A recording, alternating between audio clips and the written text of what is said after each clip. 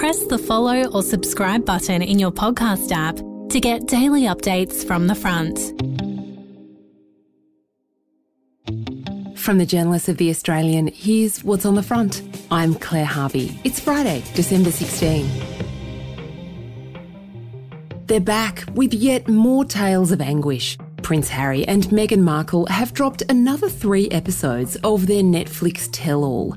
This time, they're complaining the palace created negative stories about the Duchess to protect other members of the royal family. You would just see it play out.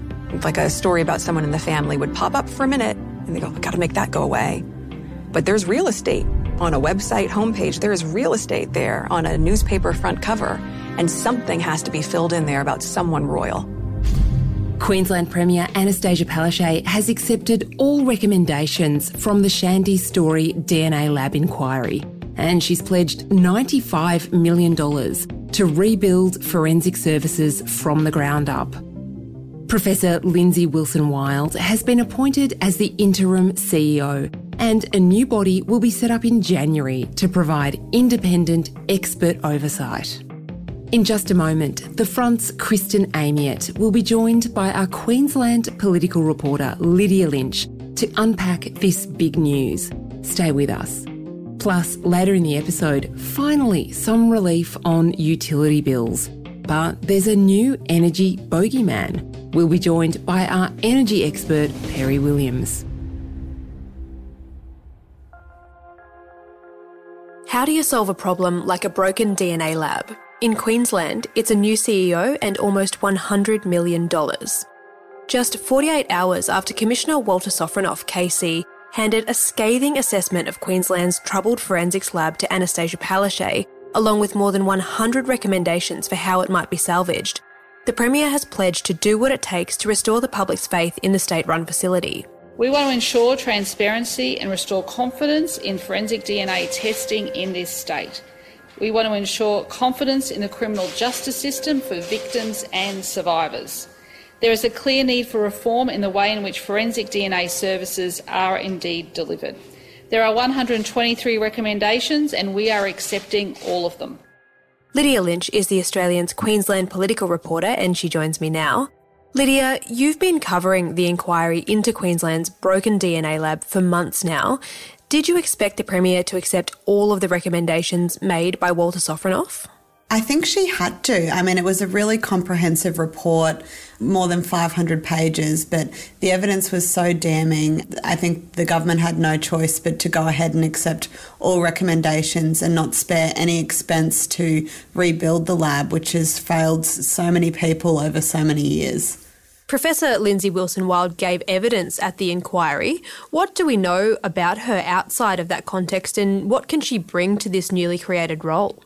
So Professor Wilson-Wild is a really experienced forensic scientist. She actually started out her career in 1996 with Victoria Police as a forensic biologist. So she used to go out to crime scenes to obtain those samples. So she has a really broad knowledge of managing samples right from the start when they're taken from crime scenes right through the laboratory process. She's worked across Australia. Most recently, at the moment, she's the Director of Forensic Services down in South Australia.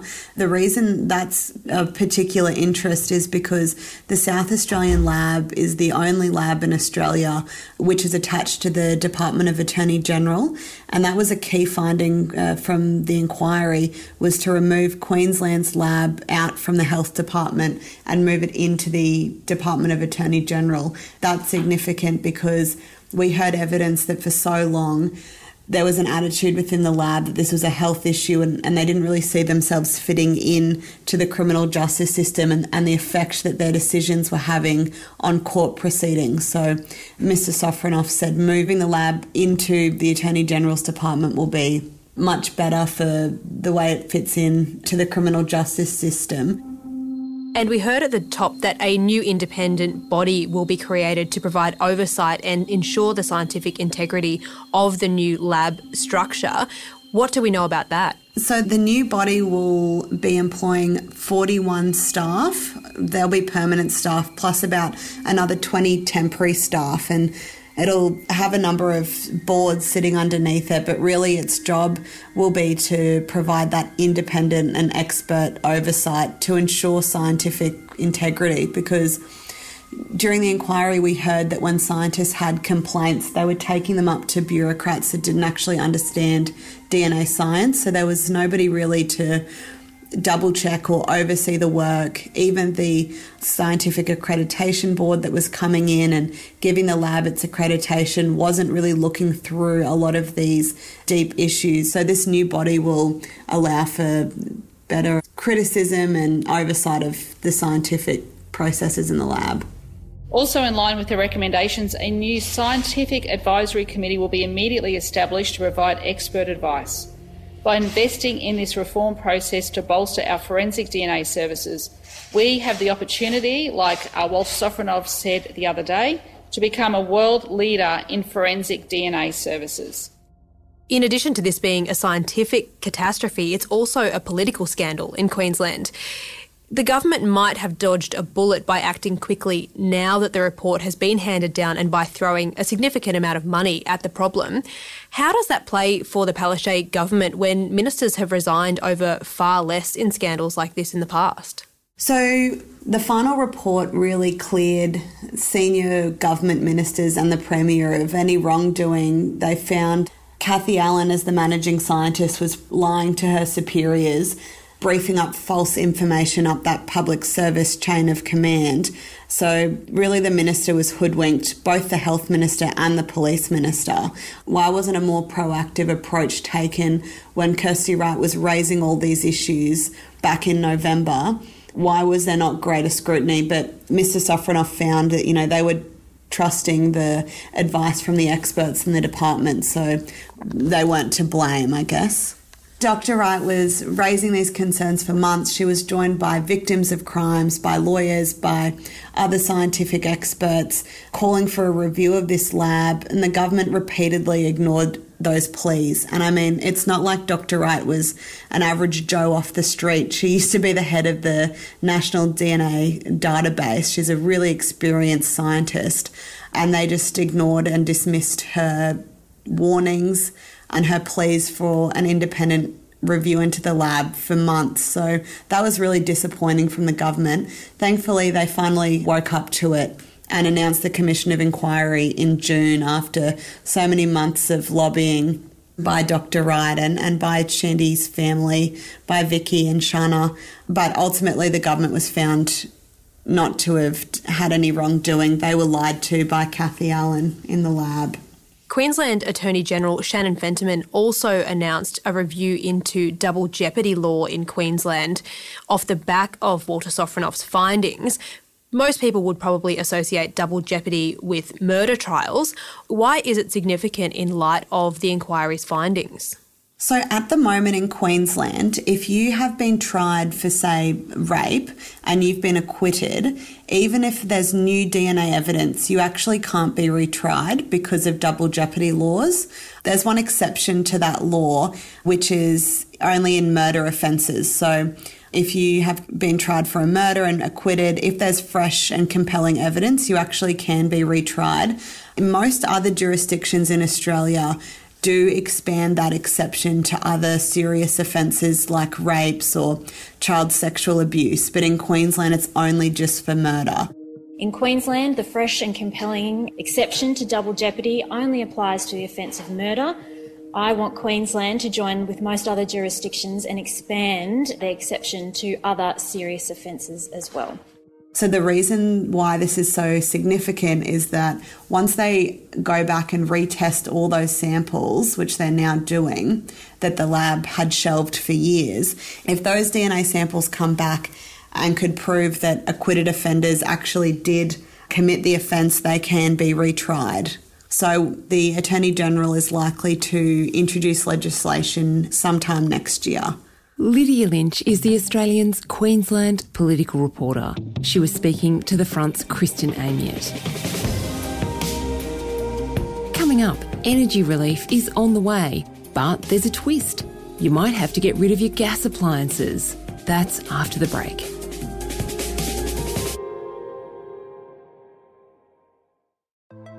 Hey, I'm Felicity Harley and I host Healthyish, where we chat to experts, influencers and people in the know from around the globe to arm you with the knowledge to make healthier decisions for your mind, body and soul. I think if we're going to be focusing on health, like sleep is probably the biggest component of that. I think sleep is the cornerstone. Like choose the harder option, because I've never woken up and gone, I regret that run that I went at 4 a.m. I've never done that. Search for Healthyish and Extra Healthyish wherever you get your podcasts.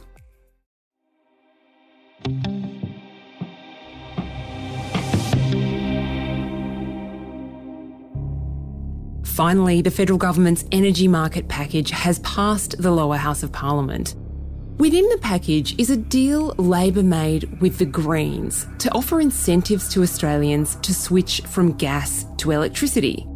Opposition leader Peter Dutton's called it a catastrophic plan. It is a disaster, and this is just the first instalment. This is what worries me most. We've got a transition that's taking place, but they're turning the old system off before the new system is built. Perry Williams is the Australian's senior business writer and our specialist on energy and gas, so we've asked him to explain what's going on. Perry, once upon a time, natural gas was the clean alternative to electricity. What's happened? It's been a little while in the making that we're starting to see this really big push away from gas and, as you said, towards the sort of electrification, if you will, of the energy system. Now, what we've traditionally been told is that coal is sort of by far the worst in terms of its pollution, and gas is seen as this transition fuel. But there's a growing feeling, I think, that gas is still going to be around for a couple of decades yet. Obviously, Australia being a giant gas producer, and we're seeing parties like the Greens saying, no, that status quo isn't good enough. We now need to make a break with gas, particularly in states like Victoria, that, you know, which are really heavily dependent on it. Is the problem that the Greens have with gas about the extraction of it, Perry, the fact that it involves drilling and mining, or is it the emissions that gas creates when it's used? I think it's a little bit of both. The Greens have been very vocal. They don't want any new coal or gas fields opened up. Producers, on the other hand, say, hang on, we've got all this demand to meet. We do need to keep going. So, yeah, that is one beef which the Greens have. And I think more broadly, they're just worried about that sort of emissions profile if you look out over the next decade or so. They're not out alone here. The Victorian government has been pushing for electrification as well. So there is sort of a general push. And do we know, Perry, what this means for the physical assets within households? You know, I have a gas stove, there's a gas heater. Are the transition costs that we're talking about the cost of me going out and buying a new stove and a new heater? At a state level, governments are going to have to step in and provide some sort of compensation package or incentive to help households make this switch. Obviously, it's already starting to happen, but it's not a particularly cheap process.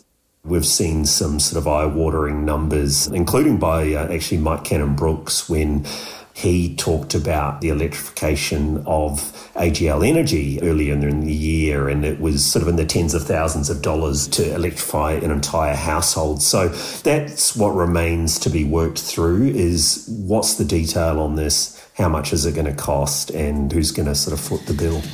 So what about our bills, Perry? Is any of this going to actually bring bills down? The Prime Minister, Anthony Albanese, has put out targets saying if they didn't take these actions, the average family would be $230 worse off next year. I guess the bad news is no one's expecting much relief in terms of the medium-term price projections over the next couple of years. So certainly, you know, we're expecting things to soften a little bit, but if we go beyond that into 2024 and 2025, most of the experts in the market think prices are going to remain pretty high. So a little bit of short-term relief, but yeah, it might only be for 12 months.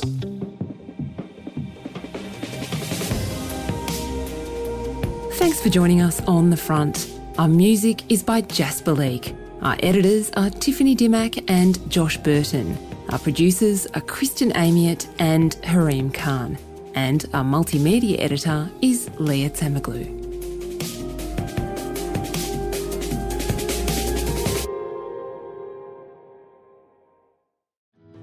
My name is Manny Carudis, and I'm a former New South Wales policeman turned investigative reporter with a passion for missing persons cases. I'm here to quickly tell you about our True Crime Australia podcast, The Missing. In this series, I look at old missing persons cases which have all gone cold in an attempt to try and uncover new information which could help see these missing people reunited with their loved ones, or any form of clue that could bring these families closure. The Missing is available now wherever you get your podcasts, and early and ad-free on Crimex Plus on Apple Podcasts.